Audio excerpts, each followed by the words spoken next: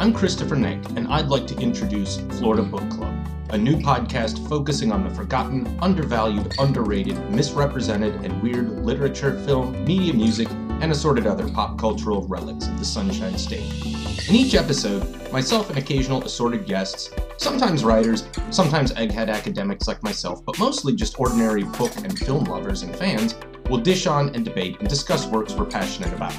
So if you saw book club in the title and were instantly turned off, don't be. We'll take frequent detours into other media. That no-budget eco-horror movie you saw when you were a kid, some obscure death metal album recorded in Tampa in the late 1980s, old Florida ruins inhabited by shadow people. Yeah, we'll likely get into that sort of stuff too. Of course, we'll also dig into the literary history of the state. Does Florida have a literary canon? If so, does a 1970s pulp novel about a giant alligator belong in it? Is it too soon to put Colson Whitehead's Nickel Boys in the Florida canon?